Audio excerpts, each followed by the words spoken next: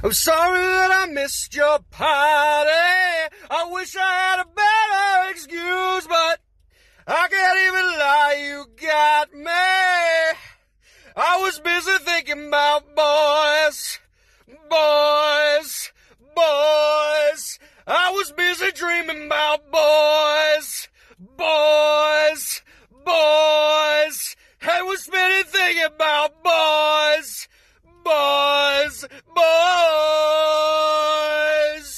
Let's get ready to rumble! Welcome to Aya versus the Big Boys. Tonight's fight, The Exorcist.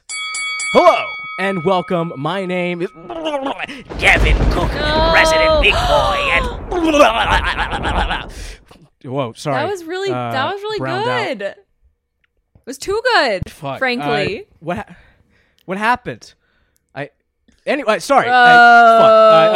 Big Boy and ringleader for the matchup of the century. As you very much know, we are stuck in a global pandemic, all working from home. The side effect of that, there's a lot more free time for some of us to catch up on media of all shapes and sizes. We all have movies we know we should have seen by now, but just haven't. Call it the canon, call it the IMDb Top 250, or call them the big boys, the pinnacles of cinema, maybe the most explicitly patriarchal artistic medium of all time. Folks, it's time for a bro movie beatdown. Without any further ado, in today's episode and every episode, I am joined by the titular prizefighter herself, the Exorcist herself, Aya Lehman. I'm the Exorcist? You ready to exorcise some demons? My quote for the day is probably when the guy's like, "You want to go see a film?" Is that the line? Yeah, a classic quote from The Exorcist. You want to go see a film? I thought that part was very sweet, and I did not want to quote. I did not want to quote Reagan. I felt that would be inappropriate. Why inappropriate, you think? Of all the things we've said on this godforsaken show, Reagan's where you cross the line? Yes. It is. It is exactly where I cross the line. That's where I draw a veil over doing a Reagan impression there with a quote. Okay, so no, your mother sucks cocks in hell today. No, all right, I get it. I understand. It's fine. Folks, we are here to celebrate spooky season with yet another spooky movie. Perhaps, today is a big one. Today is one of the big kahunas, perhaps the biggest kahuna. We're talking about, quote unquote, the scariest movie ever made. William Friedkin's 1973, The Exorcist. Aya, you finally watched this film. You are a self-proclaimed scaredy cat. I just want to jump right to it. I don't even want to ask how you are. I don't want to get to any of this small talk. I am hanging in Fuck all of that. Aya, what did you think of The Exorcist, and is it the scariest movie ever made?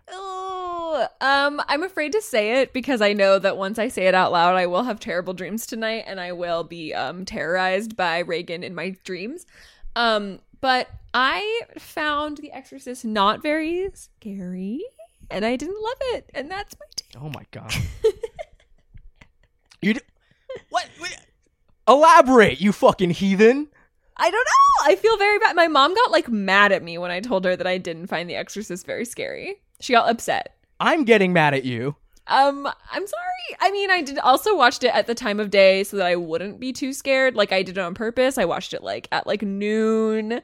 I was snuggled up in my bed. I was very stressed out because my kitten had just gone to the vet, and so I was like, she's gonna die in her sleep. So that was distracting me. I guess that's not really prime time to be scared, but also we're just diving in. The thing about me is that I'm very easily distracted. I need to be really engaged constantly. I do have a short attention span, even for films. You gotta hold on to me. You gotta keep me going.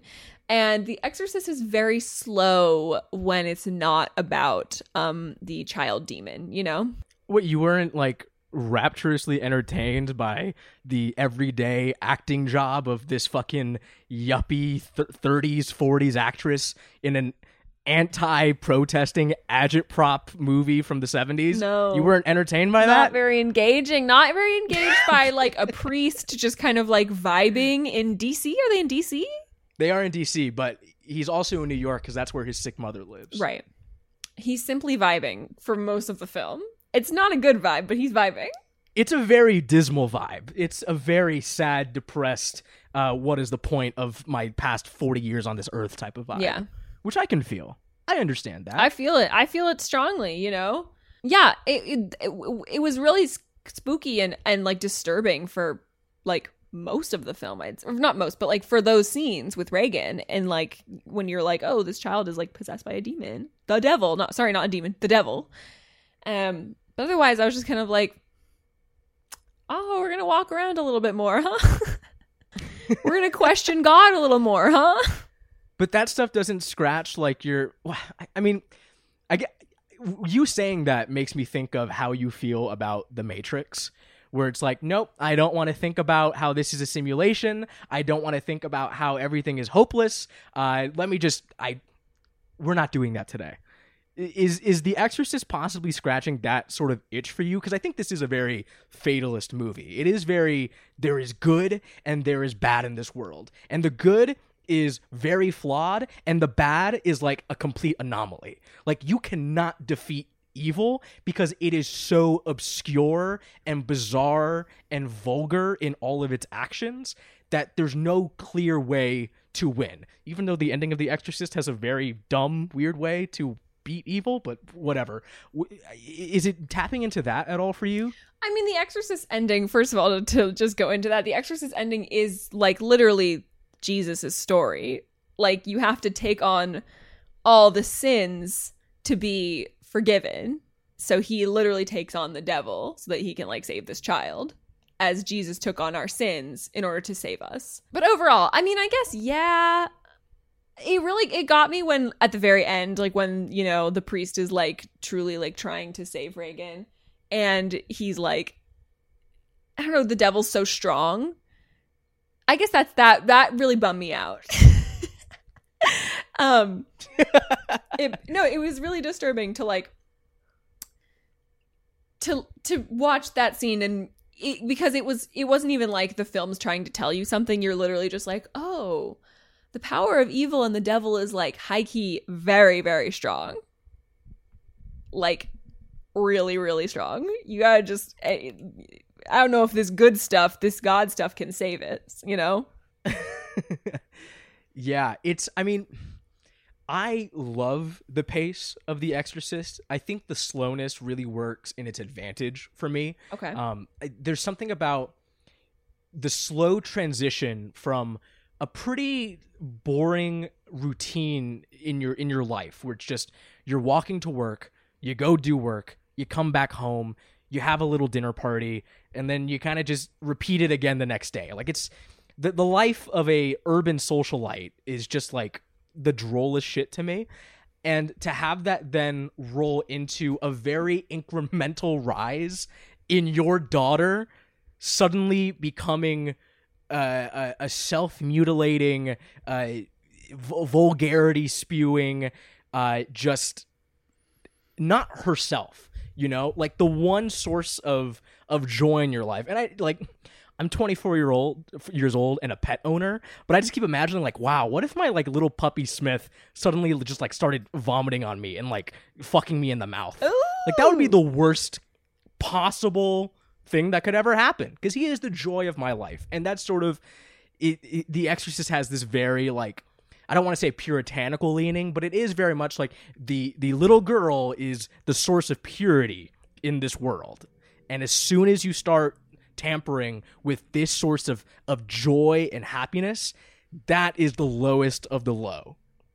And so, you know, it has some subtext to it that is, we'll get into in terms of how conservative this movie kind of comes off. Not even now, but then.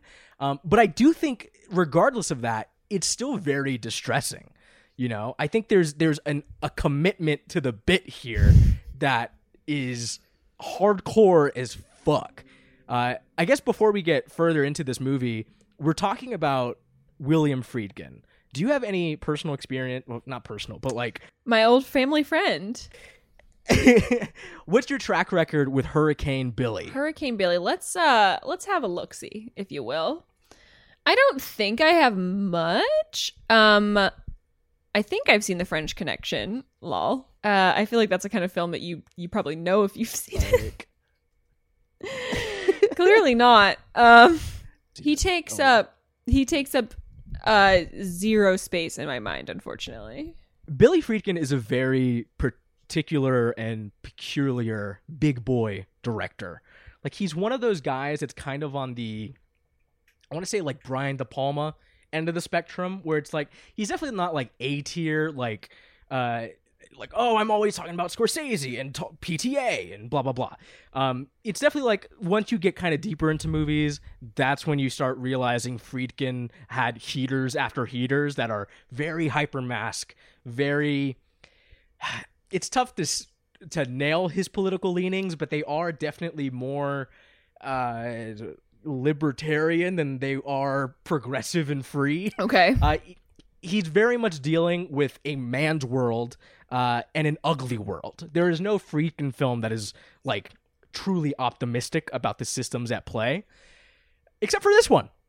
This one is the rare exception. This is the one where it is maybe his most highly acclaimed film, and yet it's the most like him and the most unlike him, because there is such an insistence on the systems of power deemed as good, in this case, the Catholic Church being good and not quite questioning that feels totally out of whack from what he would do in other films that are just like a very Fincher-esque, bleak worldview.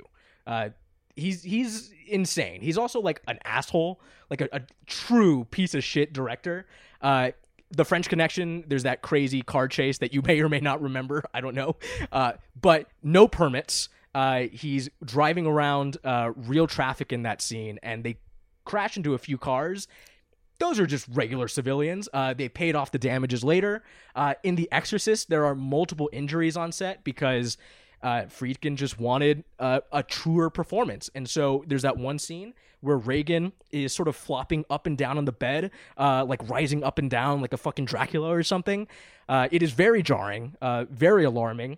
The actress Linda Blair is strapped up to sort of like a corset type of brace, and Friedkin like just fucking gives it to her. Tells the stunt coordinator to just go for it, and she like injures her ribs very, very badly. Like, the take that we see in the film, that is Linda Blair actually screaming in pain. That is the take that they use. And then another scene, there's that scene where the mother gets thrown against the wall, and her head actually bangs against the wall because Friedkin went behind the actress's back and went to the stunt technician again and went, give it to her. And just fucking yanks the shit out of her. And that's only like two of the sort of like, I'm going to put my castmates, my cast on the line so we can get the shot, so we can get the trauma. God. He like to hit people. He'll shoot live guns on set to really rattle people's nerves. He's a lot. He's too much, I would say. So with all that being said, and that was just kind of like fun background on this fucking Looney Tune man. With this being his most establishment-friendly film, does that come through to you? And is that maybe one of the factors in 2020 that pulls you away from enjoying it? I see that it's conservative because it is like very religious. Like, it is really like, yes, you know, we're like, it's not, I don't know. I feel like most movies that have like fear leaning heavily on biblical stuff, religious stuff, are like anti-religion, and this one's like, no, religion's the good guy here. The church, we're good. Yeah, it's always super sus when you posit that the Catholic Church is like this is like the Avengers Bureau. Like, all the priests are mega lords in defeating demons. This is the best team that you can get. The best team you got is the Catholic Fuck modern Church. medicine. Get yourself a Catholic priest. Yeah, they're like, okay, so like, you know, shock therapy doesn't work, the lobotomy doesn't work, like everything having to do with medicine itself doesn't work. And she's like, how dare you send me back to the psychiatrist? You can't turn to medicine, you can't take antidepressants, you just gotta get exercised. I think another element of sort of the conservative leanings of The Exorcist is that this is a film that, like, when I was 14 or 15, I was trying to figure out, like, okay, so like it's obviously a scary movie, but like I was very much in a mindset of like, oh, this movie is actually about this. I was much more of a shithead than I am now, believe it or not. Shocking. I know. But like when I was 15, I was like, oh, this movie is about a girl going through puberty and how men find that scary. And I thought that was like a funny joke. That's funny. But now that like it's 10 years later and I'm like, wait a minute. What if that's actually what this movie is afraid of? Like, what if this movie is about the threat of like coming of age in femininity?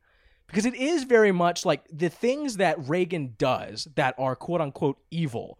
And I mean, they are depicted to very evil extents, like over the top. So, but if you like boil it down and list it, it is a blossoming sort of acknowledgement of her sexuality, coarse language. I mean, it's a lot of stuff that is just like literally just growing up. Like she's just kind of becoming an old man when she talks to people. Of course, you do have the shit where it's like, oh, okay, and she's also stabbing herself in the groin with a crucifix. She's turning her head around all the way, cracking all of her bones. Lacerating herself. She hates her That's mom, not great. and she hates her mom. And there we go. And now we're back full circle. It's something that I thought of as a joke before, but now that I watch it, it feels kind of pointed. I don't know. Is this a thought that I should keep in my 15-year-old brain, or is this something that is worth chasing? No, I think it's an interesting take. I really enjoy it. Like, I think it's definitely, it makes sense. I mean, it's a struggle of like loss of innocence. Like, you could definitely say that. I took it more like, but I don't think the film is like, knowing more about Friedkin now, I don't think he's like educated enough to like recognize this, but like it does feel like, I mean, big trigger warning. It does feel like the allegory it's going for is like this girl was like assaulted and this is like her response. Do you know what I mean? Interesting.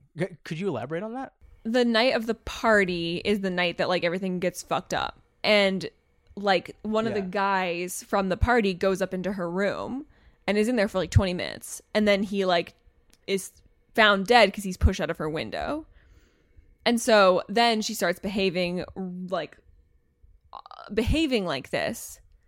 And that is a lot of times, like all these things that are happening, a lot of times happen when you're a survivor of sexual assault at a young age. Obviously not like spewing vomit and stuff like that, but it's just like, you know, speaking more crudely and being more like active. Like sometimes that does arise in like young assault victims. I'm not a therapist. I'm not like a psychiatrist. Like I'm not like an establishment on this, but I found that very interesting where I was watching it and I was kind of like, oh, like that's very upsetting. That's why the film disturbed me more. Yeah, it's very odd because that character is the director of the film that Ellen Burstyn, Reagan's mom, is acting in, and he's a very odd type. Like he's one of many characters in this film that you could easily cut out and nothing would change, yet they are still in there. He's very loud and drunk at a party and accuses another German man of being a Nazi runaway. Oh, that's crazy. He has a very off energy to him. And I think, that timeline of events is very bizarre, especially when I think him going up to the room and the party are separate occasions. However, they do come together when the police chief or the detective, whatever the fuck he is, another character that I always forget is in this movie, when he then insinuates what you're referring to when he's cross-examining Ellen Burstyn. Fuck. Wow. I feel like that is such an upsetting read that it then files back to Friedkin intentionally wanting to do that. Yeah.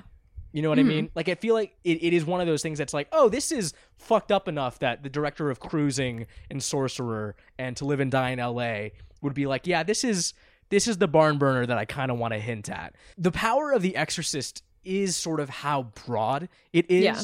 When you think of Reagan, it's not that like, oh, she has cuts on her face and she's getting discolored. It's like, oh no, she's getting tainted. Like it is just, it's good and evil. It's healthy and whatever the fuck this is. You know, it doesn't really deal in nuance very much, which is, you know, oh God, dude, you fucking broke my brain right now. Oh my fuck. That is such a good read of this movie. Dude, that is such an...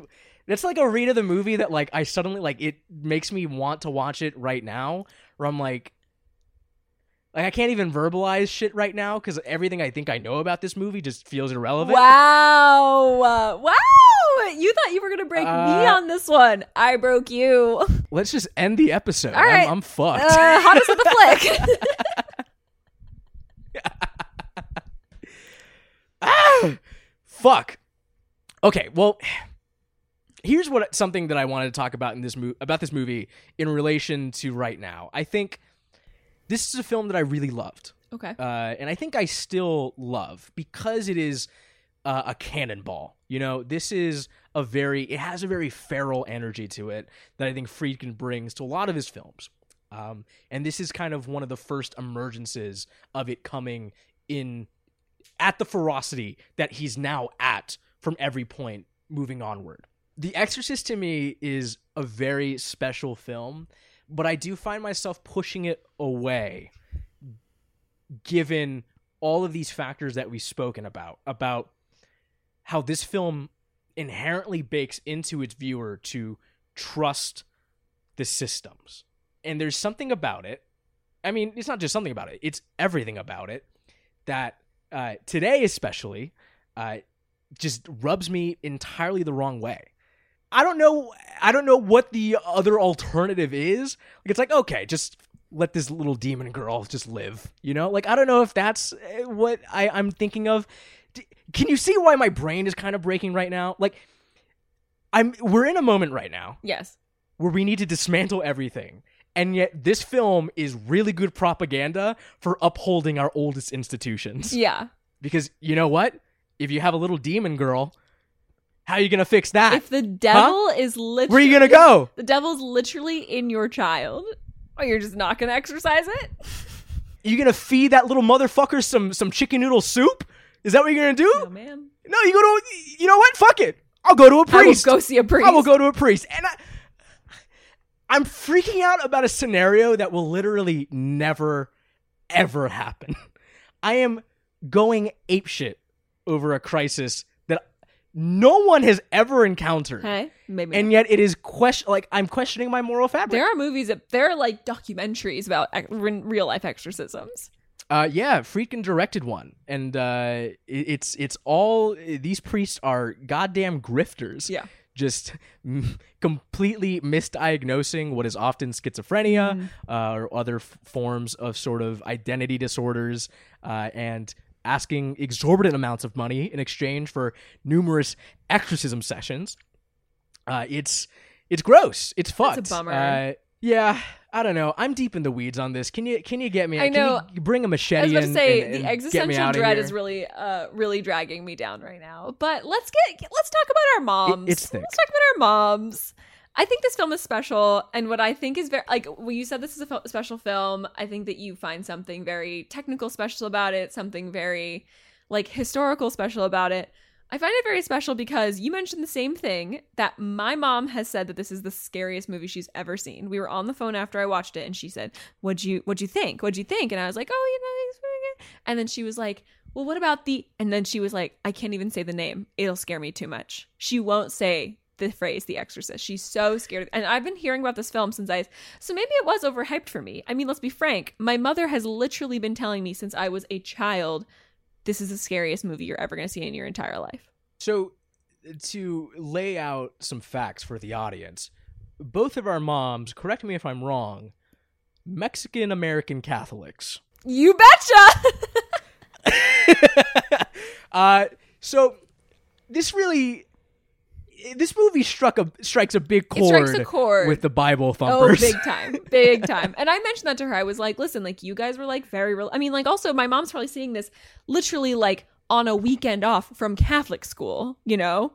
she's like in the theater with Yeah. a bunch of her classmates, all maybe even after Catholic school, in their little uniforms. Like, she's got an IV strapped into her arm of just pure Catholicism. Like, Bible is going right up into that vein.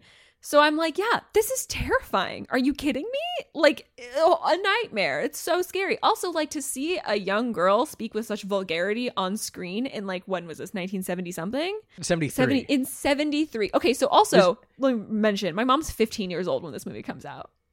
Like 14 or 15. Like, yeah. She's the prime age to get fucking ruined To get by it. wrecked by The Exorcist.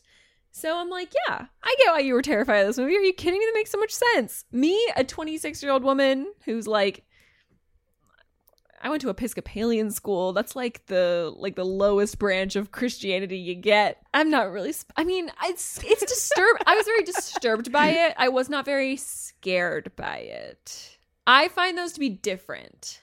This will all depend on whether you give this film another chance and you watch it in a dark room without anything else to look at. Because I did also kind of feel that this was, it's a disturbing film, but it's not scariest. There are some moments in here that definitely fucked me up. I think, like, Reagan sitting on the bed. Yeah. When Father Karras dies, and she's just kind of like twiddling with her thumbs and she's out of her straps. That is so viscerally terrifying to me.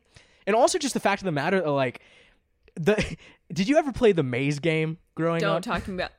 Okay, see, that's the thing. And my friend, scary maze my game? friend did text me about actually, she saw that I logged The Exorcist. She texted me like 2 seconds after I logged it and was like, on Letterboxd, and was like, okay, not to be a freak, but I did just see you watch The Exorcist. That's like my favorite movie. And she was like, do you remember the maze game? And like, it's as if I re-broke a bone. I stepped on I'm Johnny Utah, and I stepped on my knee funny, and I'm on the ground. Internet jump scares really fuck me up. Those are really bad for me personally.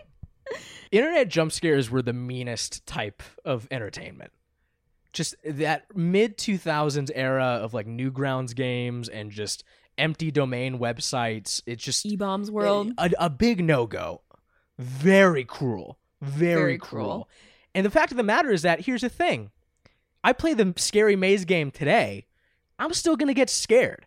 Because that image of Reagan is fucking It's terrifying. scary. Yeah, that's really upsetting. The makeup job is like, it is the perfect mix of a familiar enough human and a complete absolute monster that you, like, envision as, like, the creature in your closet or something. I'm realizing also, talking through this, that I think the reason I'm so existentially destroyed is that this is a very similar mood when we were talking about The Thing a couple months ago. Not only is this film kind of speaking to this moment, but these are also two films that are very much about being able to recognize the past of someone in their new grotesque self. Like, having both the past and new present combined in one image, that really fucks me up. I'm totally cool with, like, a complete transition. Yeah. Like, a transformation is not very scary to me. When I catch you in the middle, I'm a little fucking... I got the heebie-jeebies. I think that might be the key to ruining my life. And it must be the key also to what ruined our mothers' lives when they saw this. Yes. I mean, if you look at 1973, if you look at what wins the Best Picture Oscar, it's fucking Paul Newman and Steve McQueen in... Paul Newman and Robert Redford in The Sting. It's The Sting. The The Sting Sting fucks. wins Best Picture this year. The Sting slams. Okay, I'll say The it. Sting fucks. Discussed But it's by also Maddie very Stevens much- on the I as Friends versus the Big Boys podcast. There we go. But that's the thing. Like, The Sting is also very much like, oh, that is like a perfect dad movie. You know? It is. And she discussed that. She says it. It's a dad movie. TM. There is a coziness to it that you associate with, like, oh, that's an old movie. And then you realize The Exorcist comes out alongside it and just completely wrecks your brain and makes you think of, like, how deeply shocking this was at the time. Like, everything about the drop of this movie is insane to me. This comes out December 26th. It becomes a huge phenomenon because Warner Brothers thought it was going to be a flop. So they went, okay, what if we just ramp up the marketing and we call it the scariest movie ever made? What if we like bring a bunch of cameras to premieres? What if we tell people this is going to be the biggest disturbing event of all time? There are trailers for this movie leading up to it that are very controversial. The trailers, because they had to be pulled from theaters because they were giving people seizures. Oh my God. Like it is this very stroby, black and white sort of like flashing movement of just images from the movie. It doesn't tell you what this is about. It is like really intense. See, that's scarier to me than the entire film. It is. I will tell you right now, it absolutely is. I saw it. There's a 35 millimeter print of the trailer that showed at the New Beverly last year.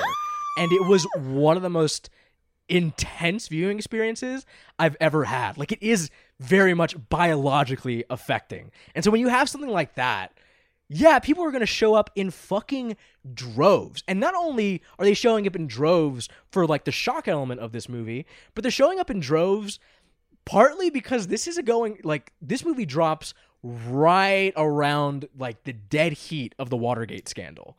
Like, this is a moment where people are completely down for what level of depravity do you have next for me? Give me something really fucked up. Because I'm seeing some fucked up shit right here. I want to see what you can do to me. Oh my God. And I think there's a mixture of that, and then people coming back because they realize not only is it the scariest movie ever made, but at least good wins at the end of this. True. I think there are two levels at play of why this movie succeeds so goddamn much. I think also just a fun fact is, I mean, not fun fact, but just like drawing on the fact that you said that it did come out the day after Christmas, when everyone is tired of like the joyful, like jolly, like Christmas vibe. And back then it's still like a very religious holiday. So everyone's kind of like, all right, I've had enough church. I'm tired of this. Let's go see the McFreakin' Devil. Yeah, like there's an element of like scandal here that is very enticing to an audience. And it's a tactic that still works in spades today. I know I would love to see some absolute filth right now.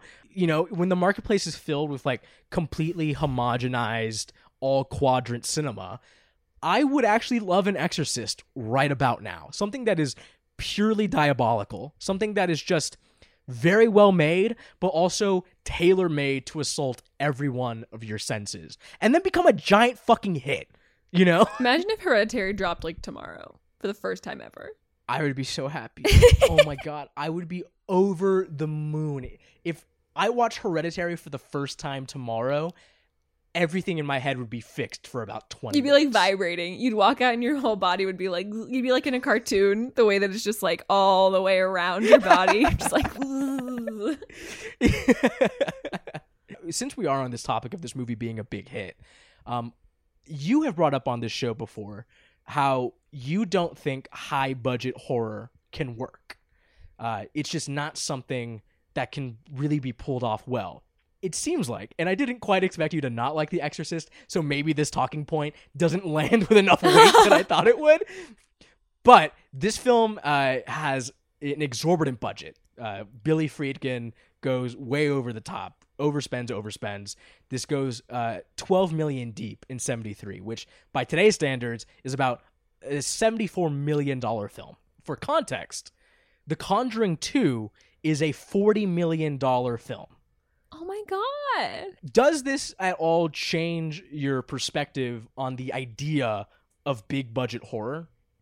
I did just want to jump in really fast and say that it's still more.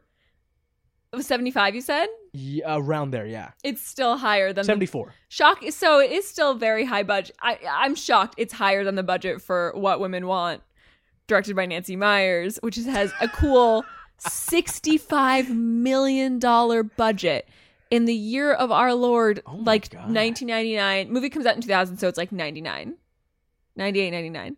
$65 million for What Women Want. I'm going to say it, man. Fuck it. I'm going to say it. I think she got too much money for all of her movies. I think she got the perfect amount.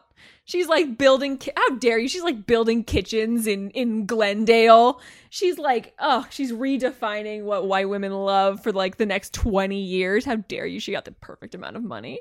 Okay, tell me about The Exorcist, Anyway. fucking Chud.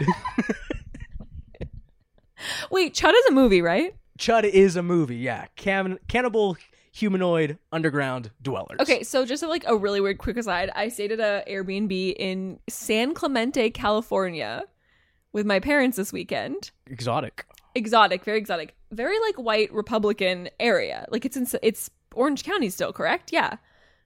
They had a copy of Chud on the shelves. What? They had They had a DVD of I'm Chud? I'm like flipping through because they did have Sweet November, which is an iconic Keanu film. I'm like flipping through. They got The Departed. They got Chud. Yeah. They had Sweet November. I was like, there's really something for everyone in here. Thought it was really bizarre. Wow. It's like the fucking DVD collection of like the Little Miss Sunshine family. Yeah! Or something. Like, You're just on a vacation, like, and you're like, from Iowa, and you're like, let's go see the beach with your white husband who was like in the army, and you pop on Chud. I just thought that was really funny. Anyways, let's talk budget. No, high budget horror. Wow, this continues to confirm my point that it doesn't work. It works really, really well. Like, I can see the budget on those jump scares and like the visuals and stuff, but I'm like, where did this money go to? Locations? Ellen Burstyn? where did that money go? Where'd that money go? Because like you're finding like I think the money is going to the fact that you can like go through this film with like a fine-tooth comb and really not find any technical deficiencies in it at all. True. You know, I think that money is going into perfectionism. It is, and you know, this is what I was kind of getting hung up on in the beginning of the episode, but I am really taken aback by how immaculately crafted this film is. I think what you see as very slow, I find it to be like a very steady building of dread that knots my stomach in particular. It works on me real fucking well. And I think you don't get that unless you don't have the freedom to shoot in Georgetown, to True. show the expanse of the city, to have like this wide roster of characters, even though a lot of them are unnecessary, to kind of show the fact that like the world is big outside of the confines of this like townhouse. There's a bigness and a grandness to The Exorcist that then makes the more insular, stuck in the house moments feel that much more claustrophobic. Very true. And makes you feel like, oh my God, we cannot escape this little girl's bedroom. This is the worst. And, you know, it brings up like memories of hospice care. It brings up memories of seeing family members in hospital beds. Like, it is all of those very real horror stories coming to life in a very over sensationalized, genreified, often kind of conservative way. And that's Fear Tactic 101. You know, that's how every sort of right-wing base kind of gets you. They get to something that is very real and scary for you, and then notches it up just a bit so that you have me, Kevin Cookman, worrying about an exorcism and like a daughter that I don't have being possessed by the devil. Suddenly, The Exorcist makes me afraid of that, and I feel like a fucking dummy, but at the same time, I feel like it's a valid concern. I think so. I think we should all be concerned about exorcisms. Possession. What scares you, Kevin? Let's talk about fear. You are very overwhelmed by dread. Yes, I am. I mean, that sounds Are very you like, not? I feel like no. I mean, that's really weird.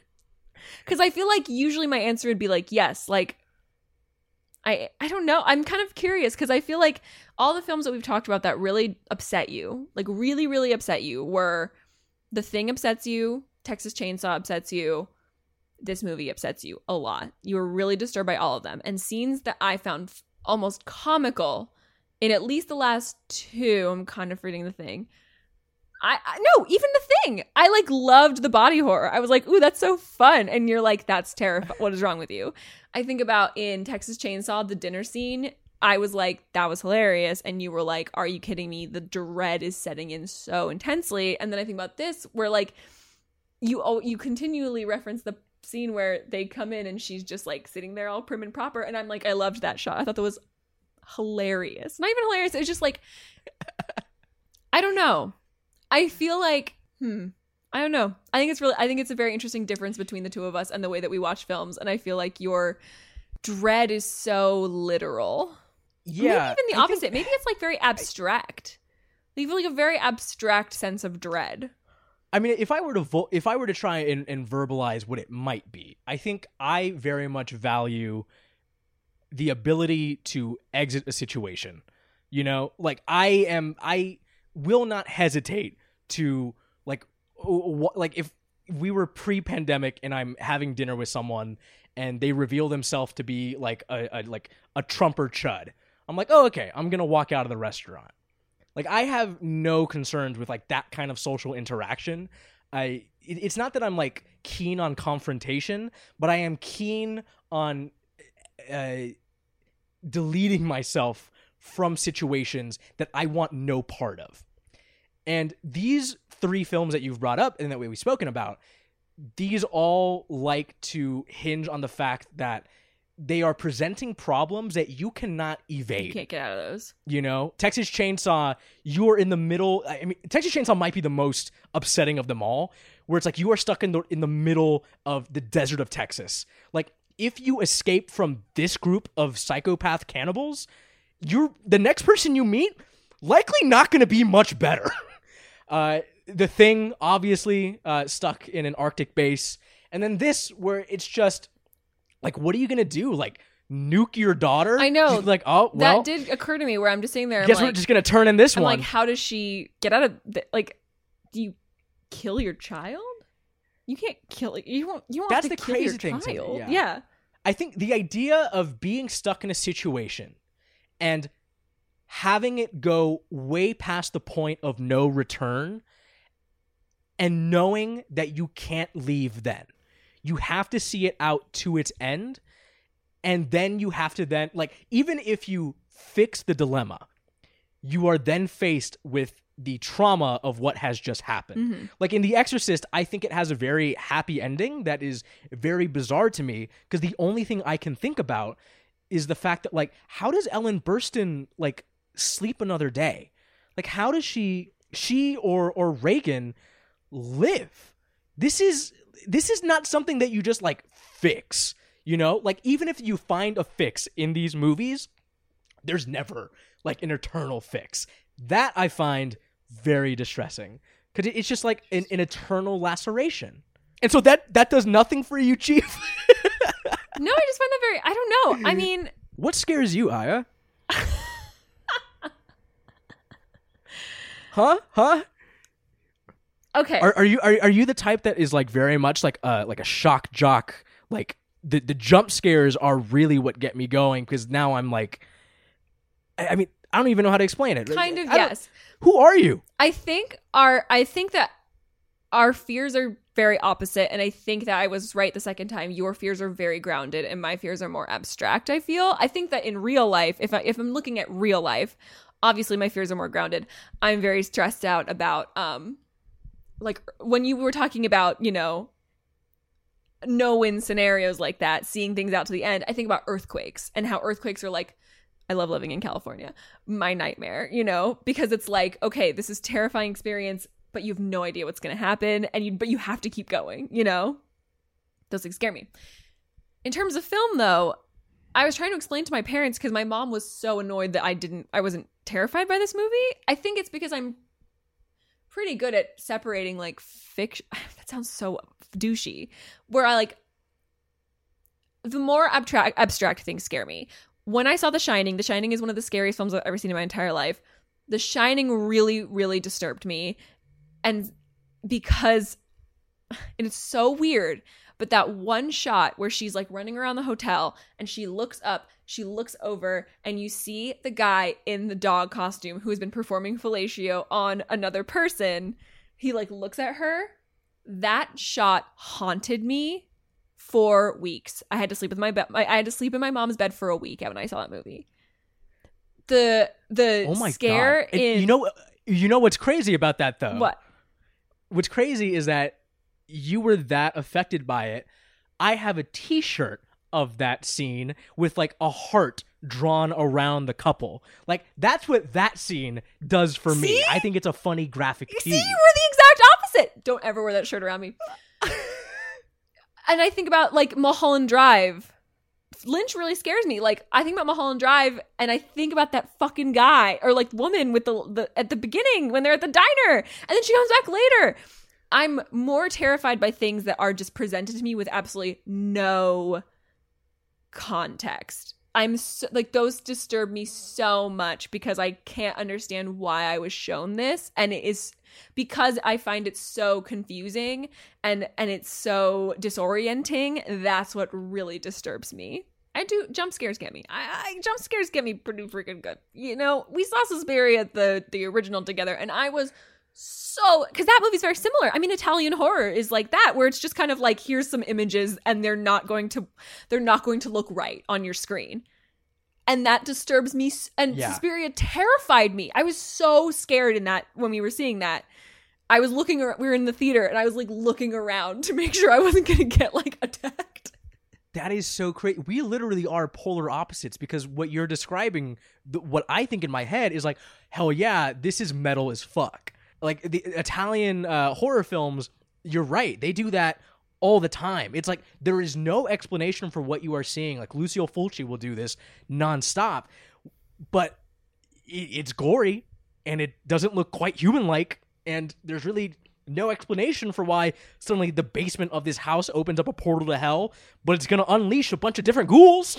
Ghouls, not the ghouls. I find that very, very cool. There's a shot Personally. There's a shot in Hausa, a film that I adore, where there's just like a mannequin that like swings in a doorway, and it scared me so bad. I had to watch it 5 times because I was like, that was the scariest thing I've ever seen. That movie is, I love that one though. But that one also plays into the same fears of just like giving you these disturbing, bizarre, random images where you're just like, why is this happening? It's so crazy that we are chemically wired literally on 180 degree differences, you know, like just like this is blowing my mind. Yeah, this is wild. Okay. The fact of the matter, I guess, is that you just kind of find The Exorcist kind of boring. That sounds so bad. But yeah. But that's kind of it, isn't it? That's kind of it. I kept moving my cursor to be like, oh, still got another hour? All right. Oh my God. Now, I brought up that, like, I think maybe this film will work on you more if you weren't watching it in the scenario that you did. But now that we've had a conversation about, like, what actually scares us, I mean, do you think that, like, the quote-unquote perfect conditions to watch The Exorcist would click for you? Do you think that would get you?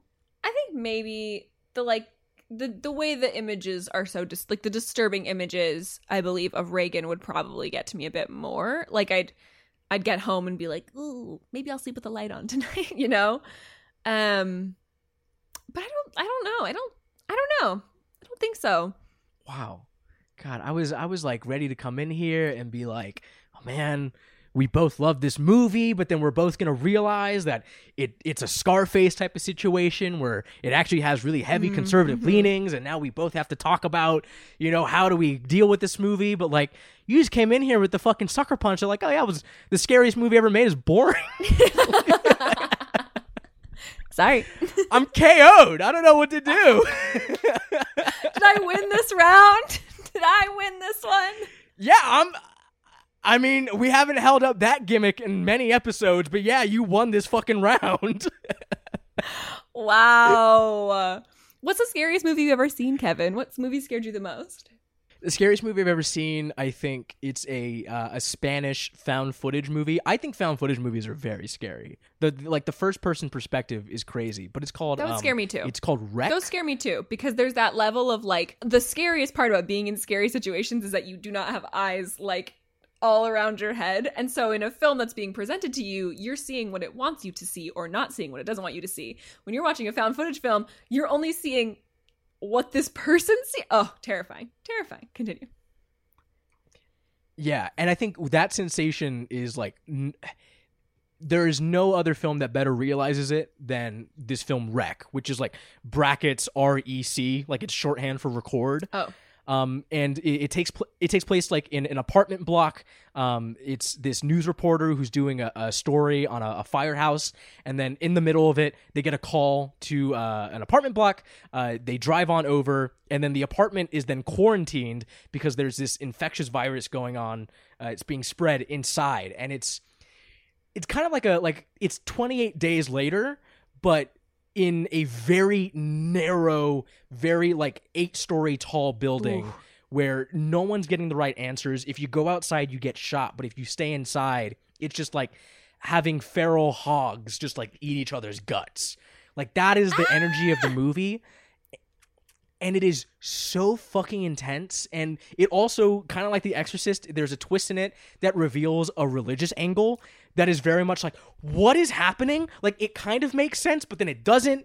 It's, Wreck is still, I think, the scariest movie I've ever seen. It has that roller coaster element to it while also hitting every one of my biggest doom and gloom senses. What about you? What's the scariest movie you've ever seen? You know what really scared me? This is a cop-out answer, because I have avoided scary films. Like, Suspiria really scared me. It Follows really freaked me out, because I saw it in a theater, and I was kind of by myself. Like, I was in a horror movie class, but I didn't really have any friends in the class. So I was, like, basically, I mean, I was surrounded by people, but I was, like, I wasn't, like, with my friend being like, ah! I was literally, like, but I was more like, that was more suspense. I like suspense. Like, my whole body was, like, clenched. I literally had my feet on the chair and was just, like, I think I was speaking. I was like, no. Like, I was like, don't do it. But I think the scariest movie, the one that, like, really fucked me up and still fucks me up, and I can't really talk about it too much, is the short film Lights Out. Yeah, that one is very aggressive. That movie's really, I can't talk about it. Like, we need to move on. That movie scared me so bad. It's a short film, too. Disturbing. Okay. Did you see the feature-length version at all? No. I imagine no. No. God, no. Of course not. Put myself through that. Well, here's the thing. I want to talk about the feature-length version, like, super quick. The trailer has this moment where, for some reason, the entire house is, like, UV blacklit. Oh. And so they're just going down, like, a blacklit hall. Stop. And I was a sophomore in college, and the first thought I had was, like, what if, like, they were being chased by this ghost demon, but, like, they turn on the UV lights and then they forget about the ghost demon because all of a sudden they see the walls are covered with cum? Ew. Like, what if, like, they just get so distracted? And so then in my screenwriting class, I was like, yeah, let me write this as a script. And so there's a 10-page script on my hard drive of a ghost story where they turn on, for some reason, the UV lights go on, and the ghost is then like, wait, what the fuck? I didn't do this. And so it then becomes like a mystery of who came on the walls where the ghost helps. That's how I work through that type of fear. That's funny. I just keep the lights on all the time. I like listen to podcasts until I literally am about to black out, and then I take my AirPods out for like the 2 minutes it takes to fall asleep, and I'm out. Well, buddy, look, I could keep steering this conversation on The Exorcist, but I'm just going to, and evidently so, as everyone has been forced to hear, I will just drive myself into a pit. I will just find myself so deep down and not be able to dig myself out. I'm going to hand it over to you. Is there anything about this 1973 scare epic that you want to touch on? Or, is there anything that we've missed? No, I don't usually like Ellen Burstyn, but I liked her in this. I'll say I don't remember why. Oh, because I was watching. You seen Draft Day? Have you? No, I have not seen the Kevin Costner led Draft Day. Draft Day. she's really, really fucking annoying in Draft Day. And I was like, I don't like this lady. And I remember like looking her up and being like, I've seen her in something. I don't like her in that. And I was right. But she was fun in The Exorcist. I thought she was really good. I read more about Linda Blair, sad life, but at least she's got her dogs. Just for my own personal tranquility, and so I can go to sleep tonight without ever thinking about it. Is it that The Exorcist, do you not like it, or does it just not do anything for you? I didn't have strong enough opinion about it, you know? I don't think I ever really want to watch it again. Okay. It just didn't do it for me, and I just don't I wasn't very engaged. I find myself always very interested in looking up negative reviews for these big boys. Okay. Especially since, obviously the entire conceit of the show is that these are seminal classics. They're kind of films that don't really get discussed in that much of a critical way, as so much as they are just appraised for their legacy after all this time. They're kind of immune from an actual active discourse. That's sort of the narrative that we get about these movies, that they were always celebrated classics. Enter legendary film critic Pauline Kael, who is a writer that... Do you have much experience with reading Pauline Kael at all? I don't think so. She's kind of... I don't know how to describe her. I vehemently disagree with almost every review she's ever posted. She comes from a place of like a very narrow-minded place, I think, for a lot of her dissections. However, she is such an entertaining and illuminating writer that even you will stick around for 2,500 words that you completely think are wrong, like factually wrong. Wow. But you'll stick around because she's that motherfucker. She was one of the few people to very much pan The Exorcist. And I kind of want to read a little bit of this review to you to see if maybe any of this hits home for you. I mean, one of her biggest quotes in this is that The Exorcist is the biggest recruiting poster the Catholic Church has had since the sunnier days of Going My Way and The Bells of St. Mary's. Wow. Which, hey, she's not wrong. But anyway, this is Pauline Kael on The Exorcist. As a movie, The Exorcist is too ugly a phenomenon to take lightly. Its gothic seriousness belongs to the class of those old Hearst Sunday supplement stories about archaeologists defiling tombs and the curses that befall them, and it soaks into people's lives. A critic can't fight it, because it functions below the conscious level. How does one exercise the effects of a movie like this? There is no way. The movie industry is such that men of no taste and no imagination can have an incalculable influence. Blatty and Friedkin can't muster up any feeling, even when Father Karras sacrifices himself, a modern Christ who dies to save mankind. We in the audience don't feel bad when the saintly Father Merrin dies. We don't even feel a pang of sympathy when the words "help me" appear on Reagan's body. From the mechanical scare way that the movie works on an audience, there is no indication that Blatty or Friedkin has any feeling for the little girl's helplessness or suffering, or her mother's, any feeling for God or terror of Satan. Surely it is the religious people who should be most offended by this movie. Others can laugh it off as garbage, but are American Catholics willing to see their faith turned into a horror show? Are they willing to accept anything, just as long as their church comes out in a good light? Yes. Aren't those who accept this picture getting their heads screwed on backward? Somewhere in the publicity for the film, there was an item about William Friedkin's having looked at 500 little girls before he chose his Reagan. Right. And indeed, Linda Blair is a sparkling, snub-nosed, happy-looking little girl who matches up perfectly with Ellen Burstyn. I wonder about those 499 mothers of the rejected little girls, or about the 199, if that's a more reasonable figure. They must have read the novel. They must have known what they were having their beautiful little daughters tested for. When they see The Exorcist and watch Linda Blair urinating on the fancy carpet and screaming and jabbing herself with a crucifix, are they envious? Do they feel that might have been my little Susie, famous forever? The New Yorker, January 7th, 1974. Pauline Kael. Wow. Any reaction to that? That's incredible. You're right, though. I'm like, wow, that was amazing. Do I agree with what she said? I don't know, but that was crazy. she lays down some very convincing points, and like, if I were to hate the movie, I think this would be my number one screed that I go to.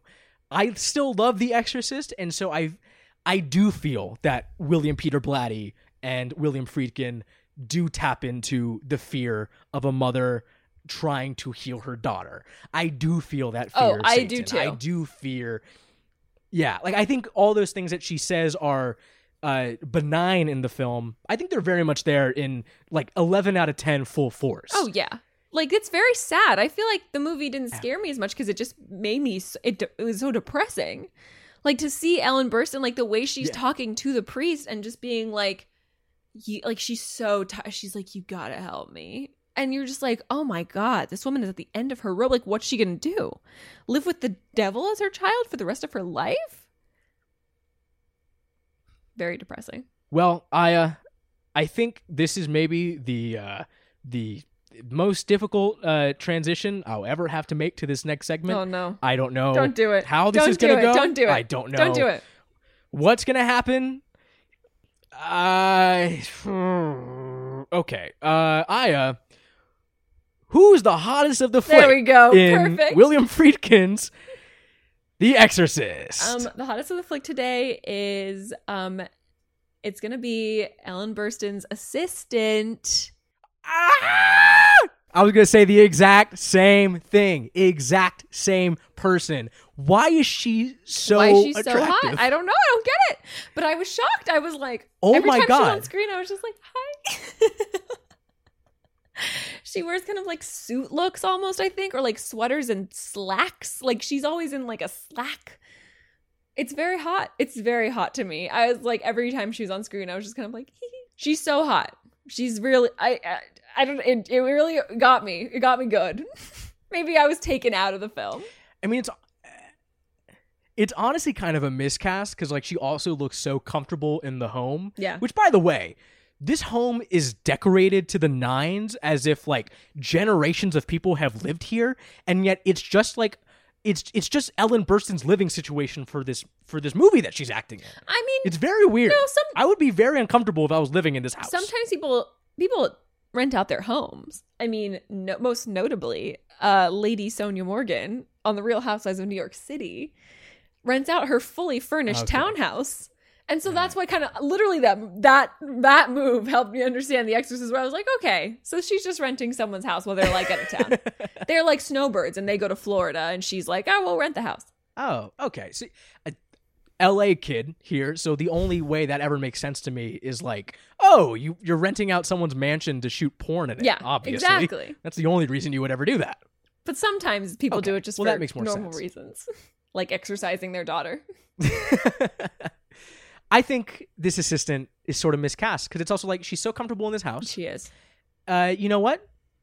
Sacrifice Reagan. Take this assistant as your new daughter. Wow, bold. New daughter sitting right there. She knows all of your books. She does all the books. She knows, where all the secrets to your paperwork. She's got all your essential info. What does Reagan have? A dough face, little chunky monkey cheeks. Little cheeks. Get her out of here. Let the devil could keep her. Oh my god. Oh my god, folks. Thank you for listening to Aya versus the Big Blind. Oh my god, I'm going to fucking jump out of a window like Father Karras, baby. Please don't forget to rate, review, and subscribe to us on Apple Podcasts, Stitcher, Spotify, wherever you get your podcasts. You can find me at Aya LHMN on Twitter and Instagram, and you can find us both on Merry-Go-Round Magazine. Please subscribe to the Merry-Go-Round Magazine Patreon and tune into Diamond the Jukebox every Friday night. Kevin, where can they find you? They can find me over on Merry-Go-Round Magazine, working on that film section like a goddamn hog. You can find me on Twitter under my name, Kevin Cookman, if you are so inclined to go there. We're doing fun stuff on the site all the time. If you're listening to this episode episode. We're in the middle of the Merry-Go-Round Massacre, which is a sort of month-long series where we have a bunch of cool writers, myself and Aya included, dropping suggestions for all-nighter lineups for your horror movie needs, all leading up to a special live stream on Halloween Day, where we are going to go 12 hours of watching nonstop movies, just like our favorite theaters in LA do. That's exciting. This is a shout-out to all the theaters that can't do it, and so we're going to carry on in the tradition and do it from home. Hell yeah. Fun stuff here in October. We have one movie left in our spooky month, dude. Are you ready for this? I'm excited. I'm sad, though. I don't want it to be over. I love Spooktober. I know. I love scary movies so much. Oh, my God. This is a good time. Hey, Aya. I got a blast! What? Excuse me? What? Yeah, all right. Don't know what happened, but we'll see you on the next one. Happy Halloween.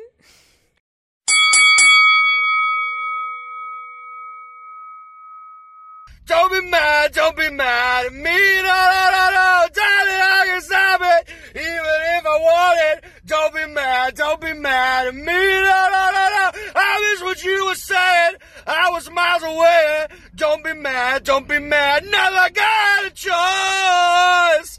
I was busy thinking about boys. I was busy dreaming about boys.